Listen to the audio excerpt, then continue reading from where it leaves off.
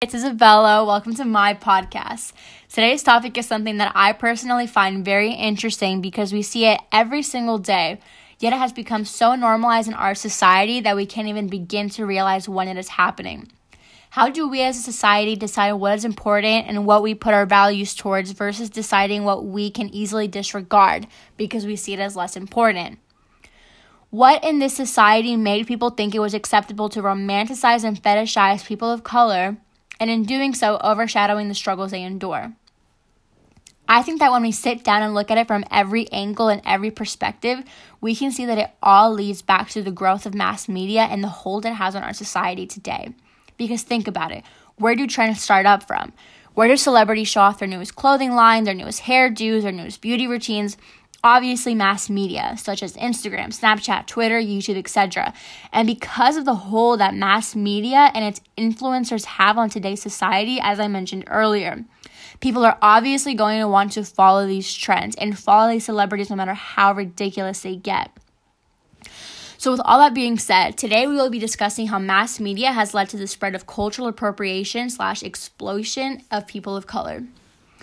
Honestly, when it comes to this topic, I don't really know where to begin because it is just such a complex issue, so deeply rooted in today's society, and it goes so much deeper than we can even comprehend.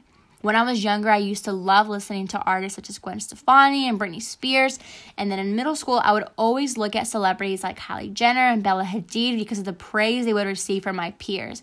And as I grew older and became more exposed to social media, I began to realize that there were people trying to call out these celebrities for their harmful and inappropriate actions.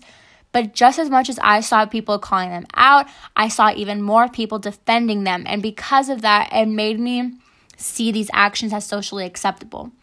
But now that I'm older, instead of questioning whether or not what these celebrities are doing is wrong, I instead question why people thought it was ever okay to begin with. For example, in the past few months, there has been a major rise in people wanting to become more spiritual. And at first I thought, well, okay, this is interesting that spirituality is becoming trendy and that manifestation is now attractive to people who didn't originally practice it and that they don't have a cultural attachment to it. But when I really thought about it, I began to realize how twisted this trend really is. So I have a friend who has practiced Hinduism for the entirety of her life, and when she was in middle school, she brought to school this brown object, which in Hindu culture was supposed to protect you. She would carry it around school, and there were the two Caucasian girls who constantly made fun of her. They would mock it by calling it a piece of poop and completely disrespect her culture.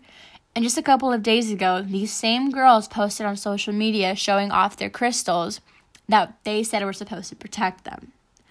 Now, when my friend told me this, I was appalled. I was beyond myself, and the first thing that came to mind was there is no way that you can blame that amount of ignorance on age and the fact that they were in middle school, because there's no doubt in my mind that if crystals and spirituality had not become a trend, they would continue to make fun of cultures that have practiced it for centuries.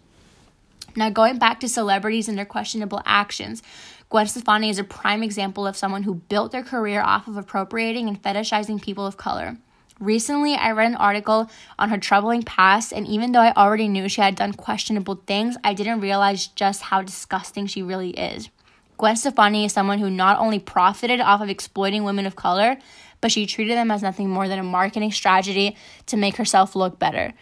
In one of Stefani's most famous songs, Rich Girl, she talks about her Harajuku girls referring to four Japanese women who are featured in her music videos as well as stage shows as her entourage. Not only would she use these women as props, but she dressed them how she wanted, gave them names, and only allowed them to speak Japanese in public. This was beyond sickening to me. The fetishization of Asian women has gone too far, and no one seems to have a problem with it except people of color. Another celebrity who has taken advantage of their white privilege in their public name would be any of the Kardashian sisters, especially Kim and Kylie.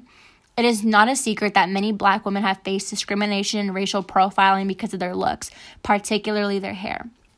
So when Black women are ridiculed and called ghetto for their hair, but then a white woman wears the exact same hairstyle and she is praised for it, it shows how twisted not only society is, but also these women that continue to do culturally appropriating things.